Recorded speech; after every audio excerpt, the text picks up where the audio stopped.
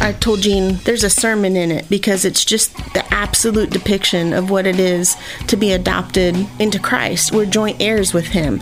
And it talks about being entitled to heirship as one biologically related to.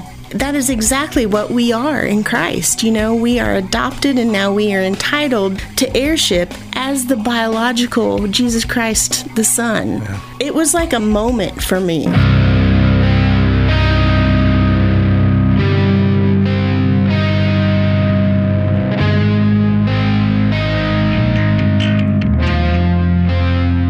This is Big C, Little C, a podcast from Current Church in Franklin, Indiana, where we explore how the local church fits in with the global church and how the kingdom is at work on a local level. Current Church meets on Sunday nights at 6 at the Gear in Franklin and exists to encounter God, equip the church, and engage the world. We believe that whatever God is going to accomplish in this world, He is going to do through the church, Big C. These are our stories and the testimony of the power of God in everyday lives. Find out more at currentchurch.net or look for us on Facebook and Instagram. Now here's your host, Jeremy.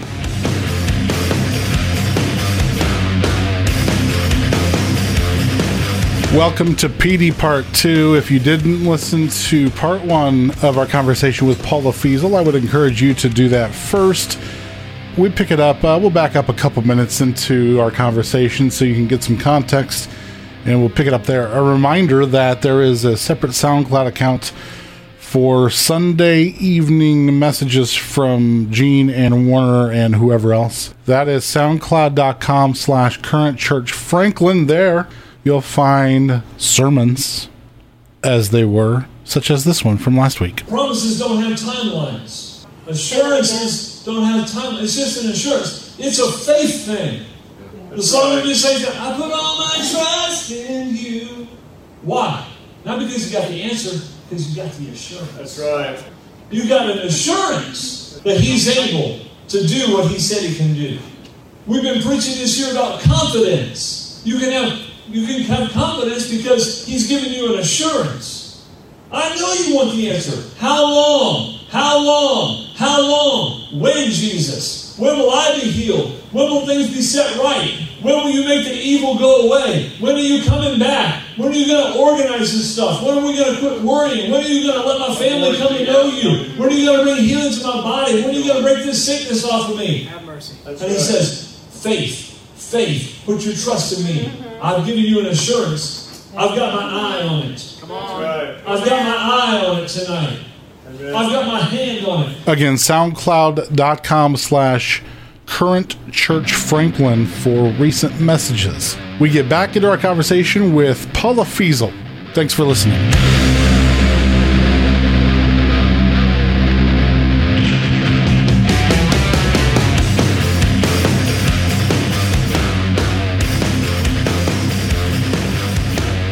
Working at the district office for the Assemblies of God in Indiana up on the north side by the pyramids. Okay. Candy Wigington was my kind of direct supervisor, and her, as well as most of the other women in the office, knew that we were undergoing fertility treatments, things like that. So they were praying that God's will would be done, or it would work, or whatever. And when we finally just gave up that, walked away from it, Candy approached me one day and said that there was a woman that had been mentoring a young lady that was pregnant with her third child and didn't really feel that she could be a parent again to another child. Mm-hmm. The father was really not in the picture. So we got involved in that situation, hired a lawyer. A couple at Lakeview had adopted, so they had referred us to this lawyer, pressed into the adoption, gave the attorney the retainer. It's a lot of paperwork, a lot of things to sign. And then we found out that the father decided that he wanted to use the baby as leverage so he wouldn't sign his release. And it went back and forth for the whole summer of 97. Yes, you're having this baby. It was a little girl. The baby was a girl. You get the baby. No, you don't get the baby. You get the baby. No, you don't get the baby. Cruel. Yeah, it was rough. Needless to say, we're psychologically drained, emotionally drained, all of it. And every day I would get to work and there would be a fax from my mom, some encouraging word. Back before like the internet, you could email people, and she would send me something just to encourage me, because we're going through this in Indianapolis. My mom and dad are 5.5 hours away, and it just was hard. And the beginning of October, the baby was due the end of October. We got a call from our lawyer that said it just wasn't happening. It was the end. He was like, I've done this for 30 years. This is when you call it quits. Wow. So, and essentially, it was like a loss, that you think you're getting this baby in just a few short weeks, 5 weeks, and then you're not. And we left work. I called Gene. He left work. I left work. And for some strange reason, we thought we could eat lunch. So we went to Grindstone Charlie's on Rockville Road, and Ron and Doreen Bontrager were there. No kidding. And just happenstance. And they asked us, because they had been praying about the situation, and they asked us how it had gone. And we're like, well, we just found out this morning that it is a no-go. And they actually were instrumental in introducing us to Tabor's biological mom. That day, they'd ask us, we know this situation, and we've known about it for a short period of time, but we didn't want to approach you with it because we knew you were going through this other situation. But now that that's done, would you be interested? And at that point, I was kind of just numb and like, whatever, give them my phone number. Nothing's going to happen. This is just my life. And the girl's mom called us that evening and set up a meeting. So we went a few days later and met them on the north side of Indianapolis, had lunch with her and her mom, and they kind of laid it all out on the table that they'd had another couple lined up to take the baby, and she had found herself pregnant, so they mutually decided that the adoption wasn't going to happen. But consequently, she's like 6 months plus pregnant and no identified adoptive parents at this point, so time is of the essence at this point. Yeah. And so we had a lawyer. She had an adoption agency in Indianapolis that she was already involved in, but it was a lot more expensive than going the way we did. So we're like, whatever. My parents were willing to pitch in money. Ernie and Carla, same thing. We had some money put back, so it would happen no matter what. So I believe it was on a Monday night, because the band always rehearsed on Monday night. Okay. I was home alone just after that meeting with her, feeling like, I'm not sure what's happening. Is this you, God? Is this gonna crash and burn like we just crashed and burned with this previous baby? And her mom called me and said, we just couldn't get you guys out of our head all the way home from lunch. We just felt, both of us just privately felt like, we have met the parents for this child, and they had already called and dismissed their lawyer because they knew that we were the people that they wanted to have this baby. And so they're like, your lawyer's that's a better cost for you guys. Let's go that route. The mom had insurance, so we wouldn't be paying anything for her delivery part, just for the baby's medical bills and then the legal bills. And so it was kind of a go. And she had already been seeking a counselor, counseling for adoption, that sort of thing. So she was fairly well adjusted as you can be, I guess, for going through something so life-changing. A few weeks later, she called and asked us to be in the delivery room because she wanted us to bond with the baby right away. And she doesn't live too far from the Indianapolis area, so it was a quick trip. She was due on like December 20th. Tabor was born December 23rd in the morning, so she called us. We rushed to the hospital and got to watch our son be born. Gene sat in a chair and cried, because he doesn't do blood and guts, and I'm a medical junkie. He wasn't moved? He was just grossed out? Well, no, he didn't see anything, because he knew he couldn't see anything. Okay. If he didn't want to be passed out on the floor, he had to sit in a corner. So he was in the room, but no visible, nothing.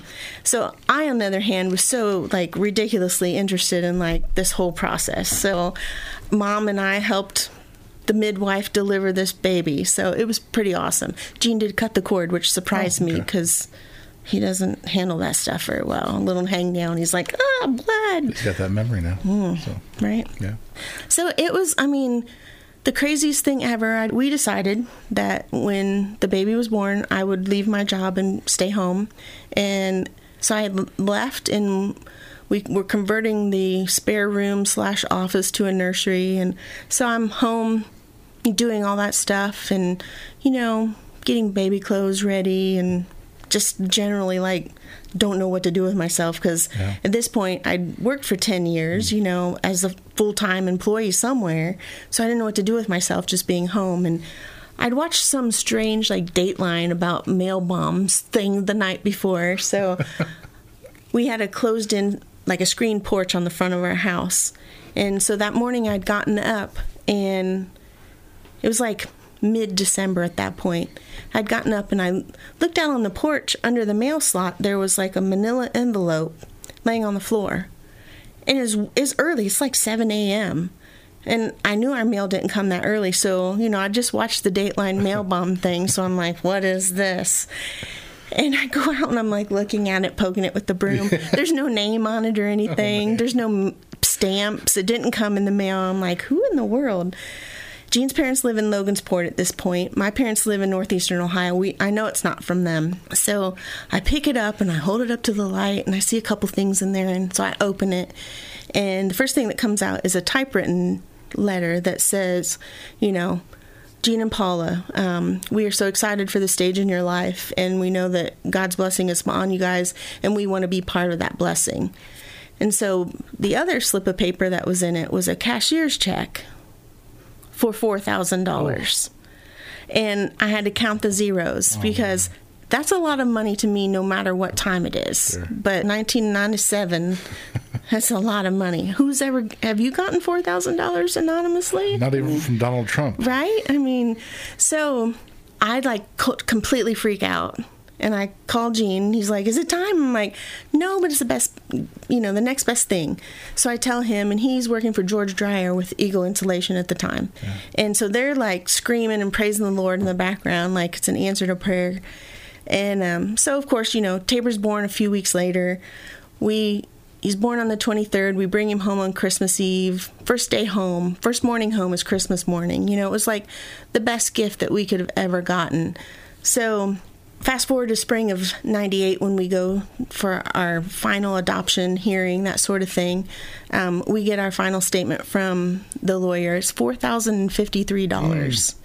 So, not only did God provide the child, he also provided the funds to do all the legal and the medical bills that we were on the hook for.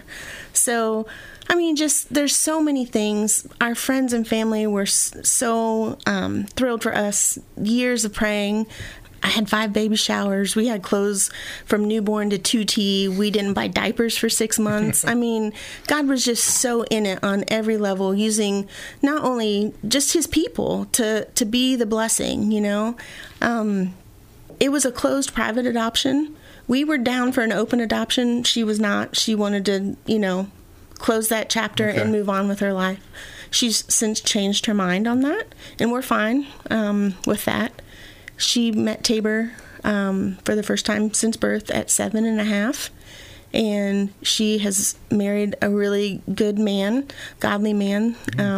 They have 2 more daughters. They have 3 daughters. So we started meeting with them once a year,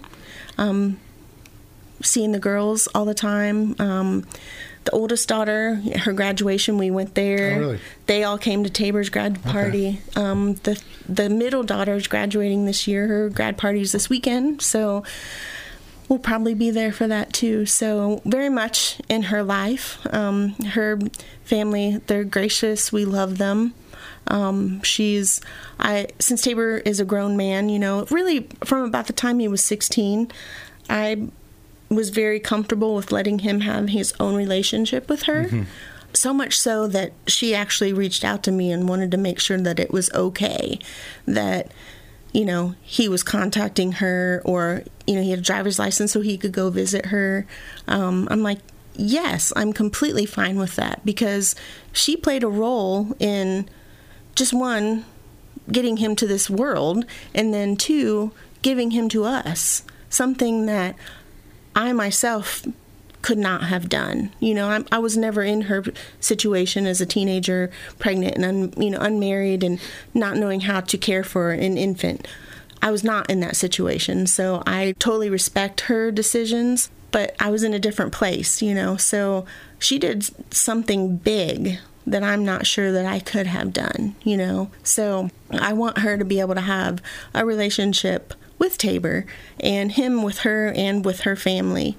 Those girls are his biological half-sisters, I'm completely fine with him having his own relationship with them. So he was born December 23rd, 1997. Mm-hmm. But it didn't go final until the springtime? We lived in Marion County at the time, and then things could change at this point, but it was 3 months from the petition of adoption. So he was born on the 23rd. We came back to Indianapolis, and on the 24th in the morning, because the court was open a half a day for Christmas Eve, we went downtown with our lawyer and filed the petition for adoption on December 24th. So 90 days from then is when you go back to court, and the adoption is final at that point, as long as the biologicals haven't changed their mind. Even though they sign off their rights, the biological father had signed off before we ever came in the picture. And so at birth, the biological mother signs off her rights, and then our lawyer is appointed the guardian ad litem of the infant, and we have physical custody. Okay. So, and then on March 23rd of 1998, we go back to court, and the judge grants the final adoption. Oh. So, and at that point, all of the medical records, everything, the birth certificate is all changed to his legal name, which is Tabor James Feasel. So, from baby boy blank before. Full disclosure, we're struggling with HVAC issues here at the facilities. I am sad to report that we're up to 77 degrees. We were 74 when we started, so I guess the Lord is moving. Right on. But there's hot air in the room. That's true. Gene's here. I don't know if you heard the Lance and Courtney Short episode, but they both have a heart for adoption. Yes. Courtney was adopted. Lance was raised by his grandparents. Yes. You've already spoken so much on it, so if the tank is empty, I understand, but I've been told, and I have not gotten there yet, but I've been told that you won't learn about Jesus' love for us until you bring a child into this world. But then when adoption's an even clearer picture of Christ's love. Exactly. Because he chooses us. Yeah. What's that journey been like for you, and how has it strengthened your relationship with Christ? I think mostly, people expect when you have a biological child that you have this innate love for that child. And I think you probably do. I've not experienced that. But I can relate it to my parents or my siblings, that sort of thing, that, those are your people, and that you automatically have love and a concern and care for those people. And so I think just the moment, of course, like when a baby's born, if you've ever experienced it or seen it, it's a very, emotional thing.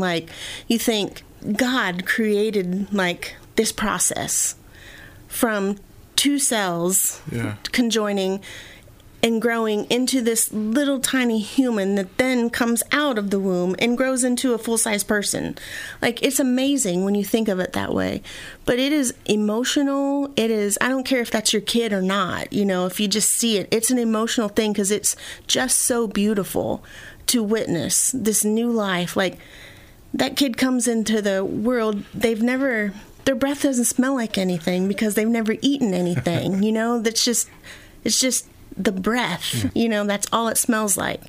They don't know anything. They've never seen anything. It's just beautiful that at this point in time, this new life comes, and it gives you goosebumps, and so watching it comes from, nothing to the culmination of this, 7-pound, 10-ounce, as Tabor was, infant that's screaming and crying and, has red and tons of hair and, doesn't want to be swaddled.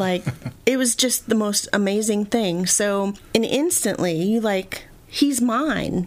I get to leave this place with that child, whether he's any biology related to me or not. Yeah. It's just a beautiful picture, especially one thing that when we got all of our final paperwork for the adoption, there's a lot of legalese and, the decrees and things like that. But the thing that really stuck out to me the most, and I told Gene, he probably doesn't remember, but there's a sermon in it because it's just the absolute depiction of what it is to be adopted into Christ. We're joint heirs with him. But the verbiage goes something like, so be it that this child, Tabor James Feasel, is now, legally. Yeah. And it talks about being entitled to heirship as one biologically related to. And I'm like, that is exactly what we are in Christ. We are adopted, and now we are entitled to heirship as the biological Jesus Christ, the Son. Yeah. It was like a moment for me, like not about adopting my child. It was a moment about my relationship with Lord. Yeah. That, in all intents and purposes, Jesus is like what he's entitled to, I'm entitled to. What God had for him, he has for us. And so it was like a pivotal moment for me to think about who I was to God, because he says that in the Word. And our legal system said that about this kid, that now he is entitled to heirship as if he were the biological. And from this point on, known as Tabor James Feasel, Oh, so good. Sometimes at Lakeview, Ron Bond will have Doreen Bond preach on Mother's Day. Sure. So I nominate you. I know we just had Mother's Day, but next year, 2021, you're going to bring forth the word and preach on that because it's so good and it's so real to you. Paula Feasel, the Big C, Little C podcast, otherwise known as the front girl, but not really. I'm the girl behind the front man. That you can call me that. It's really long and doesn't flow off the tongue, but that's what you can call me. By the way, did you grow up going to Cedar Point? Oh, yes. Okay. Yeah. What's your favorite? Well, any kind of roller coaster. And I, lament the fact that I got old and my back hurts, so it's not smart to ride them anymore. So sad. It's only been about 6 years since I've been. The big episode with the back happened 6 years ago, July. So 6 years ago? Yeah. Yep. Yes, sir. No. Yes. When you got the bed and all that? Well, it was a process. Okay. So it happened in July of 2014, and then I slept in a chair for a year and got the bed in 2015. Oh, I thought this was like 2 years ago. No. Unfortunate. I mean, it's touchy. You can bend over to brush your teeth and your back go out because it's my rough childhood coming back to haunt me. I was a ruffian, so. So the time where, we didn't see you for a little while, right? You were kind of bedridden or chair-ridden? I was. Yeah, I didn't get up and down well, and I really didn't do a lot of anything well. Too long in one position was painful, so... a lot of leg issues and just hip issues. So, changing positions about every 15 minutes. And then in doing so, it was super painful. But once you could change positions, then you're okay for a while. Oh. So this is when, didn't we bring in some kind of lawn chair for you at the gear? It literally saved my life. And it was a total accident. What? Ernie and Carla had bought these zero-gravity lawn chairs, like a lounger, you know. I thought they were hideous. And so, as is much lawn furniture, in my opinion. So they were in the pool, and Jean went somewhere, and so I was home alone. And I was drugged out of my mind, steroids, so I get the roid rage on those things. So I wasn't pleasant company at all. And I had gone outside to say something to them, and here sits these two zero-gravity lawn chairs. So I think I can't really stand for a long period, so I sat in one. And the silly things, just kind of their own volition, tip you backwards. Mm-hmm. And instantly, the pressure was relieved from my back. Wow. And so I sat out there until it was July, so it was like crazy hot. Yeah. And so I got up and I thought I'd go back inside, and Ernie said, "Let me carry that in the house for you." And so brought it in the house. It lived in the living room with like a quilt over it for like days because I was completely in a daze, drugged. Excruciating pain. Waiting for MRIs. I'd had x-rays, insurance, fighting about testing and stuff like that. So I pretty much slept in it in the living room just for any sort of relief. And, fast forward, I'd had testing, saw a surgeon, didn't really suggest surgery for me. So physical therapy, steroid injections, like steroid epidurals in my spine. I had a nerve block. I had all kinds of stuff. So it was a process of getting me upright again. But I still couldn't lie flat. So getting in bed was just horrible. Yeah. There was no sleep. I just couldn't sleep. It was just too painful. So the lawn chair migrated to the bedroom, and I slept right beside Gene in the bed, but I was in the lawn chair beside his side of the bed. Okay. And then, we'd go travel to my mom and dad's. It folded up like a lawn chair does, and it would slide in the trunk under the luggage. And then we'd pop it up at mom and dad's. We'd go to a hotel for a conference. Yeah. Lawn chair would come with us. I like it. No lie. I would get a little panicky thinking about, we have to go to this conference. Normally people think, we get to go away and stay at a nice hotel and eat at nice restaurants. No, I would get panicky because I knew I couldn't sleep in a flat bed. So the lawn chair for a year, 11 months. And Gene decided that he was going to do what it took to get an adjustable bed for me that we could both sleep in. So he sold his motorcycle and bought me a bed. Mm-hmm. And it's amazing. I love it. I still kind of cringe when I have to go somewhere else to sleep because I like my bed that much. Yeah. I feel like an old person saying, I have to be home in my own bed, but I do have to be home in my own bed. So yeah, I sleep in an adjustable bed with my feet elevated, my head elevated, and I still have residual things with the back, and every so often, like just in January, I had an episode. You go back to the doctor, you get the treatments, you do physical therapy, and I think it probably comes with the age, but when I was younger, I thought, I'm invincible. I can do anything. I can lift that. I can go until I'm just exhausted and fall down in, dead. I'm asleep instantly. And I think that having to slow down with the injury and sit a lot more and do less, like lifting, less going on ladders. I love painting rooms. It's bizarre, but I like to paint. So somehow along the road of helping every friend I've ever had paint their house, I get stuck with the paintbrush. So I've mastered a technique. So consequently, I'm still stuck with the paintbrush. And I'm short, so I have to have a ladder to get to the ceiling. And so, doing the things that I love, sometimes I have to use a little bit more caution and a little more wisdom in knowing my limits. And we can say that in anything. Sure. That as we get older, we gain wisdom, we learn our limits, and we either can live in those or we cannot live in those. And for me, it is actual physical pain, which then turns into mental pain. And the enemy can come in your head and tell you, this is your life for the rest of your life. You are going to struggle, you are going to be sick and tired, and you're going to hurt the rest of your life. And it's going to be your life. There's no escape from it. And I don't receive that. I know the greatest healer, and he has healed me in the past. And while I still have, as anything, you still have scars. And even though God can restore, is there still a scar? And so I have a mark left on my own stupidity. Like I did things that I shouldn't have done to get to the point that my back went out to the point that it did.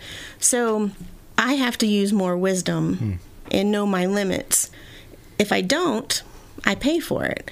So we can put that across the board in our walk with the Lord too. Anything that we might struggle with, we can succumb to it, or we can say, no, I'm not going to struggle with this. I am living in victory, and I will continue to live in victory, and we can flick the devil off our shoulder that's whispering in our ear that just do it one time, you'll be fine. Yeah. There'll be no consequence for doing it one time. Well, no, there'll be all the consequences for doing it one time, because one time is too many, And, Gene said it a couple weeks ago, all the devil can do is lie to you. And all Jesus can do is tell you the truth. So, I want to live in truth, so I'm just not even going to give him an ear to hear any of the temptations. I'm going to try to live in truth and victory over the things that we struggle with. And for me, the biggest thing was I am invincible physically. I can do those things. I'm strong. I can do those things. Well, I'm not strong like I used to be strong. And so I just have learned to live within my limitations on that. And I'm okay with it. I don't want to be depressed about it. I don't want to be mad. I just want to this is where I live, and I'm going to stay in my limitations. Did you cut hair through that time, those 11 months? I did. The entire time? Pretty much. I took off about 3 weeks when I was doing the initial treatments, because the first one I had a nerve block, and it was super painful, and my right leg was a little wonky and unsteady. So, of course, doing hair, you stand for hours on end, and with your arms in the air. So, it wasn't very conducive to that. Yeah. And so I did take a few weeks off at the beginning and then gradually went back. But I did kind of rein in, my own boss, so I can make my own schedule. And I used to joke that I was going to fire my scheduling girl because she doesn't know what she's doing. Well, yeah.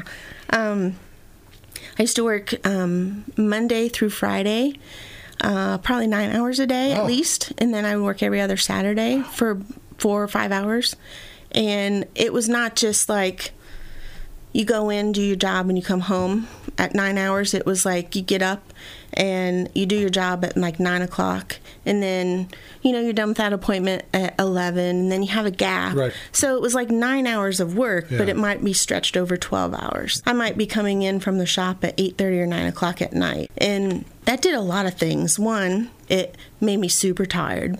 And two, I'd be too tired to cook dinner. Yeah. So we would go out to eat. So the money I just made, we're spending on going out to eat. But we're also eating at like 8:30 or 9 o'clock at night, which is not good for anybody.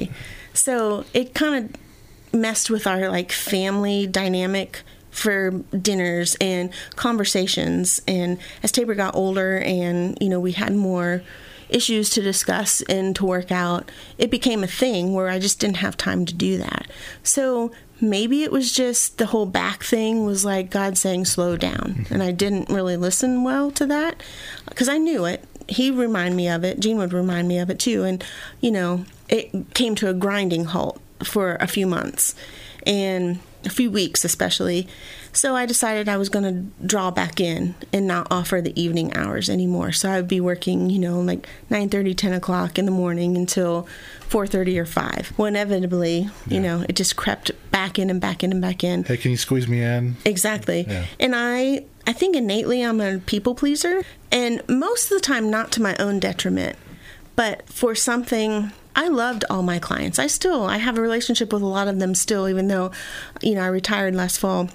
Most of them, they'd been my client. They sat in my chair as a client, but became a friend. A lot of them, I walked them through, proms and homecoming, special occasion hair. They got married, so I did their hair for their wedding.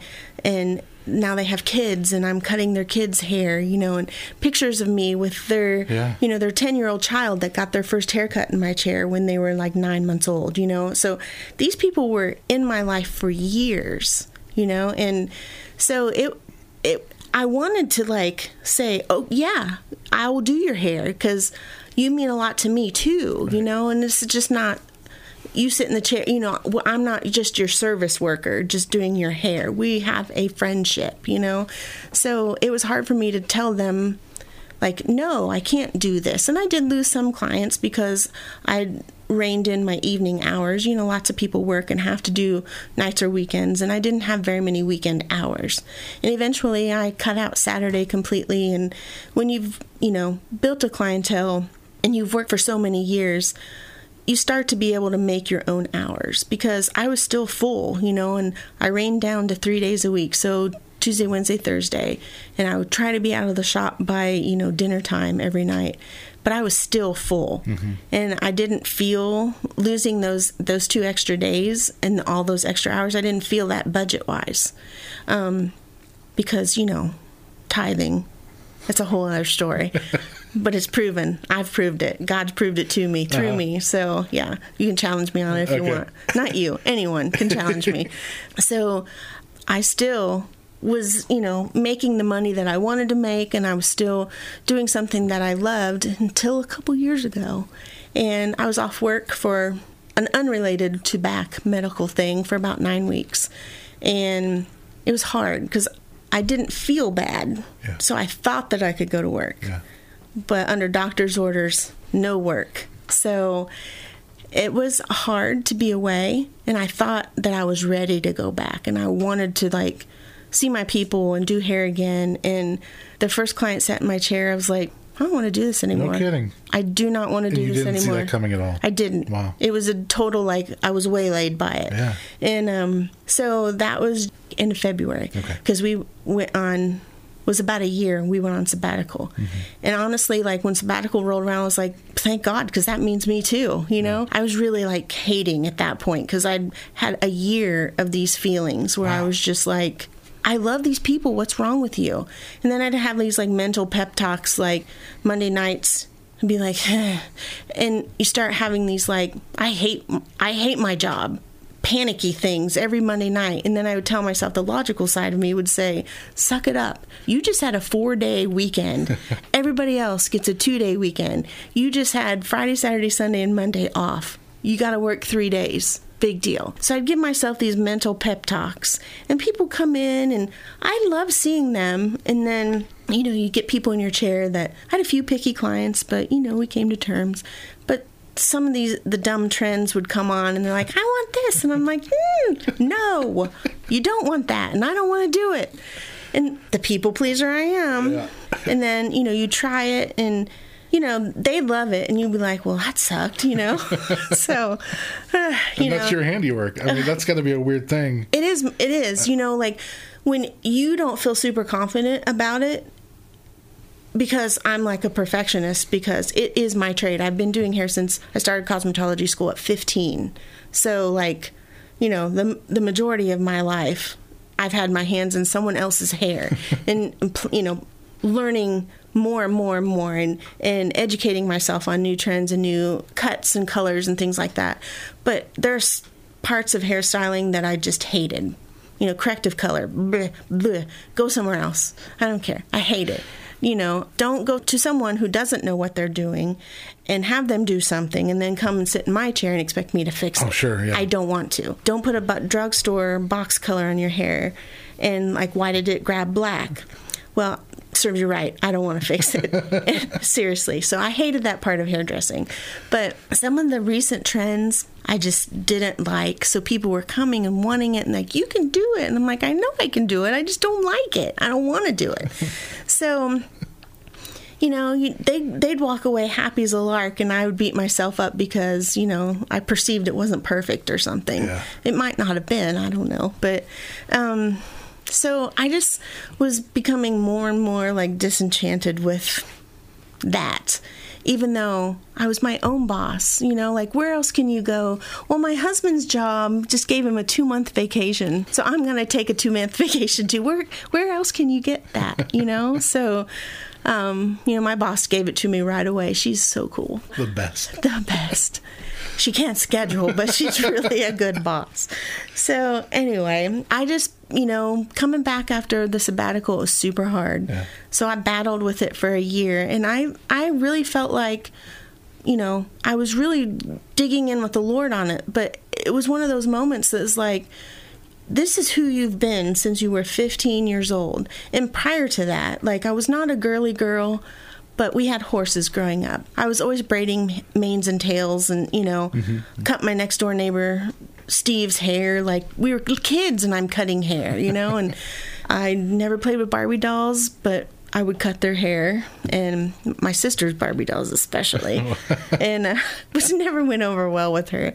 And so, like, that was just who I was, like, and I really felt like that's who God created me to be, and like the profession that He created for me. And so, like, here I am, you know, 49 years old, thinking, I hate this. I don't want to do this anymore. I don't want to do I don't want to cut one more hair. I don't want to put another foil in the head of hair.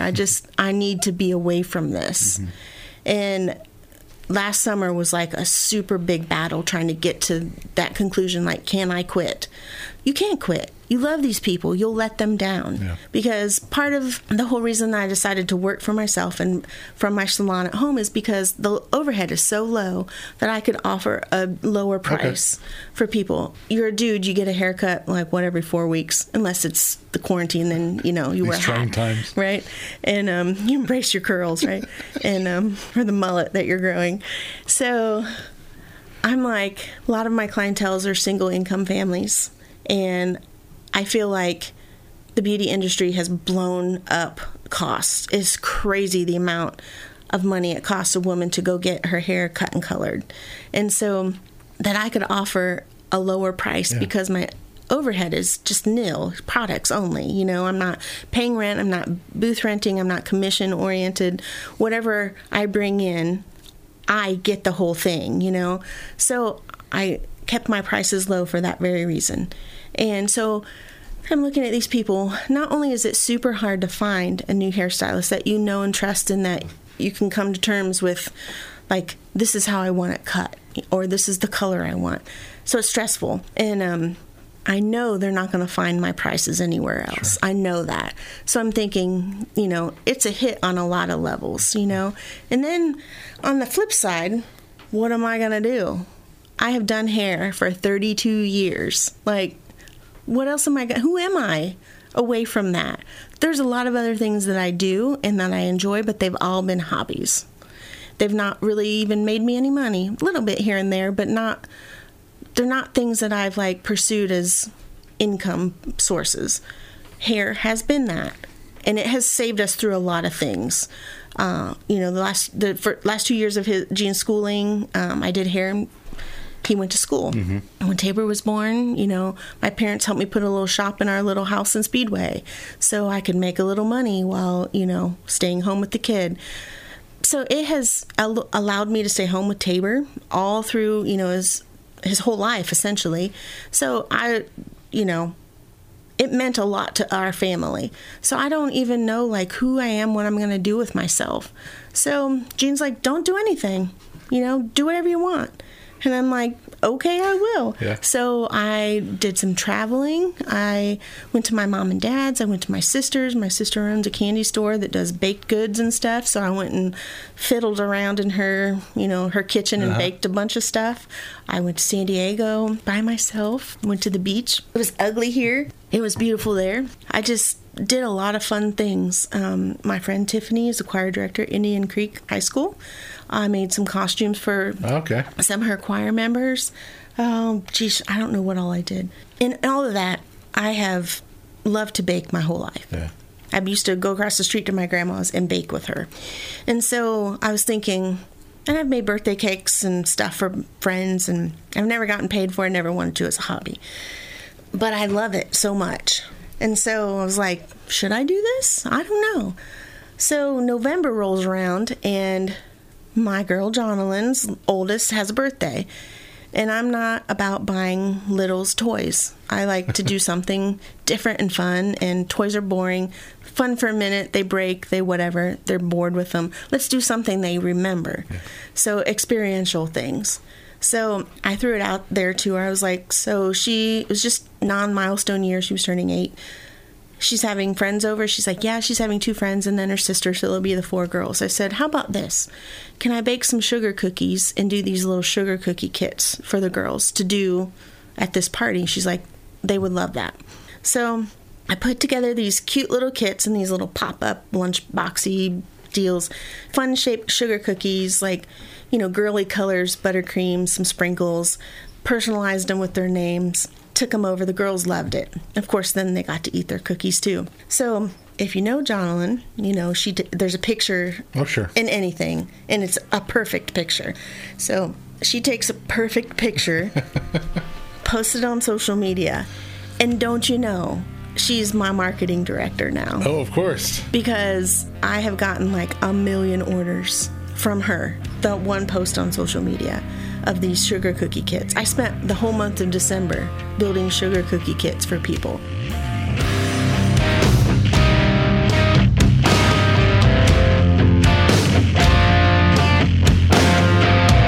And that is when we ran out of time. You're going to want to hear the end of that story. Hopefully next week is when that one comes out. Paula Feasel, Part 3. Thank you for listening to the Big C, Little C podcast. Thank you to Lance Short for the graphic design efforts, and to Jessica Albertson for her voiceover talents.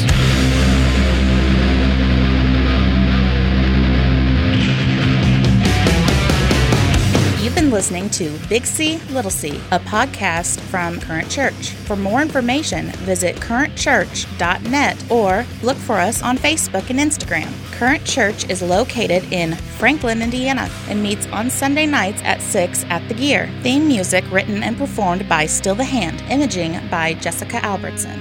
Please join us next time for more conversations on Big C, Little C.